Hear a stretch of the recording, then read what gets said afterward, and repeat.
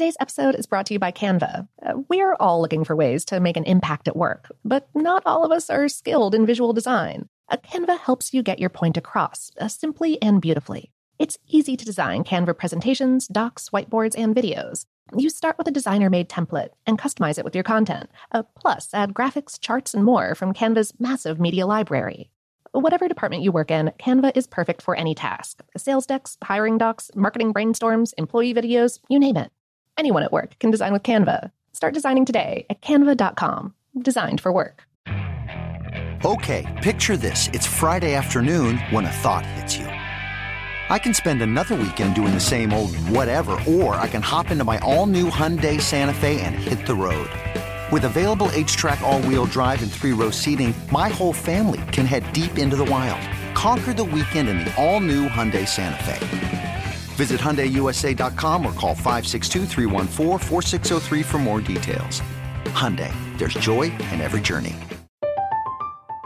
I'm Katya Adler, host of The Global Story. Over the last 25 years, I've covered conflicts in the Middle East, political and economic crises in Europe, drug cartels in Mexico. Now I'm covering the stories behind the news all over the world in conversation with those who break it. Join me Monday to Friday to find out what's happening, why, and what it all means. Follow The Global Story from the BBC wherever you listen to podcasts. This episode is brought to you by Technically Speaking, an Intel podcast. When you think about the future, what kind of technology do you envision?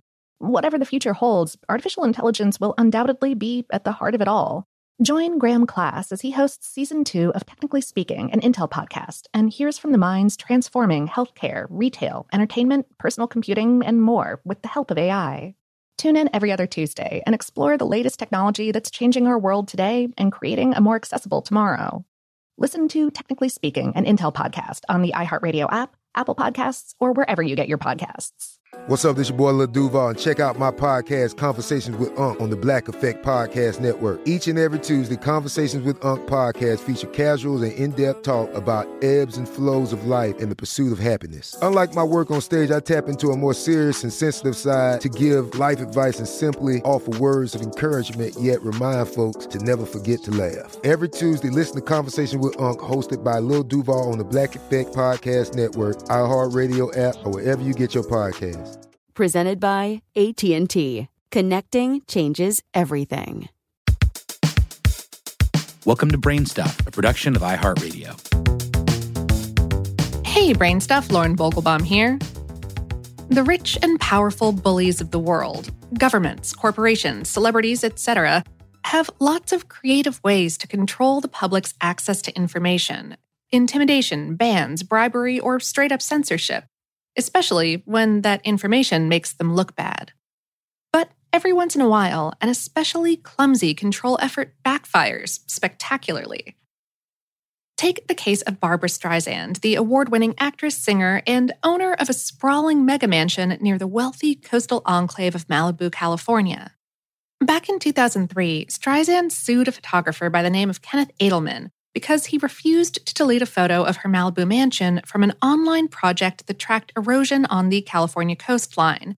Edelman wasn't a paparazzo trying to snag a shot of Babs in her bathing suit. He was documenting an important environmental issue. But Streisand obviously felt that her privacy had been violated, or perhaps wanted to nip future violations in the bud, so she took Edelman to court for $50 million in damages. Yep, that's for one photo. The irony was that before Streisand took Edelman to court, the online image of her house had been downloaded a grand total of 6 times, including twice by her own lawyers. But after the media caught wind of the lawsuit, the image was downloaded 420,000 times in just a month and publicized around the world. For an added kick in the teeth, the judge dismissed the case.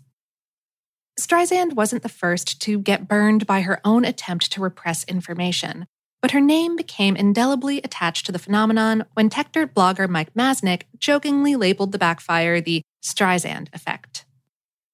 We spoke with Sue Curry Jansen, Professor Emeritus of Media and Communications at Muhlenberg College, who co-authored a 2015 paper about the curious dynamics of the Streisand effect. She said, nobody had paid much attention to the whole thing until the lawsuit, which I'm sure Streisand wishes she had never undertaken.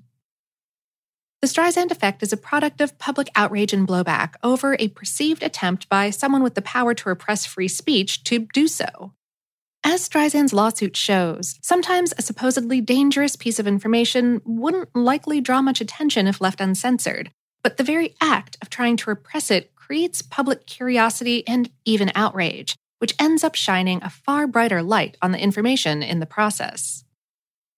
It's also been shown that banning books or blocking access to certain websites only serves to increase public demand for that information. One study from 2018 found that China's attempts to block access to sites like Twitter and Facebook prompted millions of otherwise apolitical citizens to download VPN software to evade the censors and access those sites. In their 2015 paper, Jansen and her co-author highlight some truly shining examples of the Streisand effect at work, from global corporations to grade school cafeterias. For example, the fast food giant McDonald's made a huge mistake in the 1990s when it sued 2 volunteers with the activist organization London Greenpeace for a street pamphlet that they wrote called What's Wrong with McDonald's?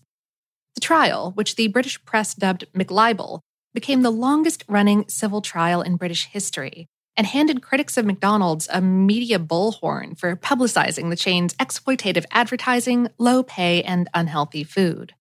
And just like Streisand, McDonald's ended up losing the lawsuit. In 2003, Fox News sued Al Franken, then a comedian and actor, not yet a senator, for copyright infringement over his anti-conservative book called Lies and the Lying Liars Who Tell Them, a fair and balanced look at the right. Fox News alleged that the phrase fair and balanced was its own intellectual property, but a judge disagreed. Not only did Fox News lose the case, but the free publicity shot Franken's book to the top of the bestseller list.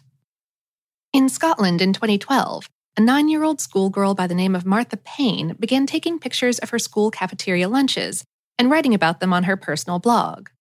When chef and TV personality Jamie Oliver tweeted about Payne's blog, the site received 3 million hits in just 2 months. The local town council, fearing that the grade schooler was making them look bad, banned her from taking photos at school. Of course, Payne blogged about the ban too, which then made international news.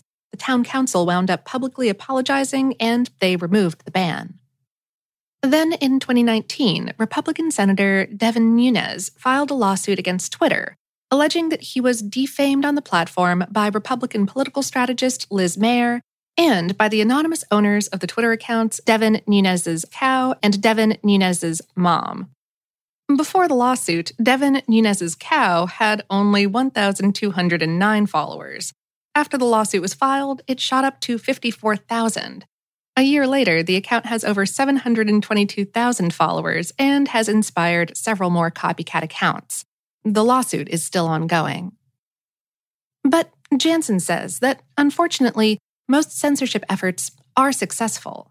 Quote, "That's the way power works. For example, the non-disclosure agreements that employees have to sign to work at many corporations. You can know something really bad is going on, but you can't tell anyone. Not only will you be fired, but you'll be sued."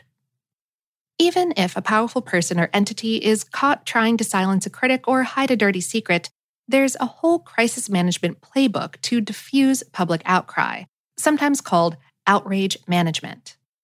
In their 2015 paper, Jansen and her co-author list 5 techniques that censors use to discredit and silence critics: covering up the action, devaluing the target, reinterpreting events by lying, minimizing consequences, blaming others, and using favorable framing, using official channels to give an appearance of justice, and intimidating or rewarding people involved. Jansen said, "There are PR people who are very good at doing this kind of thing. They set up listening sessions with people who are objecting to something, then single out 1 or 2 people and put them on a committee. Sometimes they even overtly bribe people with some kind of honorific, and then proceed with whatever they intended to do in the first place." The Streisand effect can be an effective check on censorship and the more general misuse of power to bully critics into silence, but only if the act is dragged into the light by a free and unfettered press. None of the examples we cited above, including Streisand's, would have happened if not for journalists picking up the stories and bringing them to the public's attention. Unfortunately, the effectiveness of the media as a check on this sort of misuse and abuse of power has taken a hit during this, our fake news era. If politicians and other people in power can dismiss news stories that make them look bad as being biased or false, then the power of the Streisand effect dries up. Jansen said, "That's a real issue. The whole sense of what is the truth has been undermined, quite deliberately."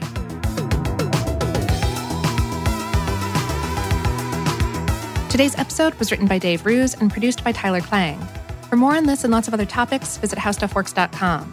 Brainstuff is a production of iHeartRadio. For more podcasts from iHeartRadio, visit the iHeartRadio app, Apple Podcasts, or wherever you listen to your favorite shows.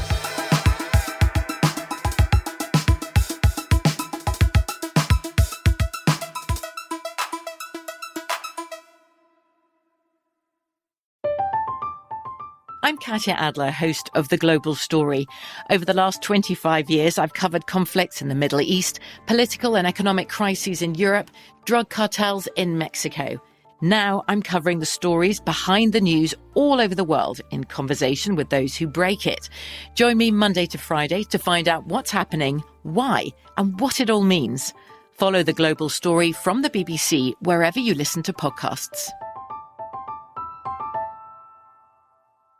Xfinity has free premium networks for everyone this month, no matter what kind of entertainment you love. Addicted to true crime? Catch killer cases and more spine-tingling shows on A&E Crime Central. Crave adventure? Explore Asian action movies on Hi-YAH. Searching for something extreme? Check out skating, snowboarding, and more on Fuel TV Plus, the global home of action sports. And find crowd-pleasing bops on iHeartRadio's Hit Nation playlist. There's new free shows and movies to love every week. Say free this week in your Xfinity voice remote.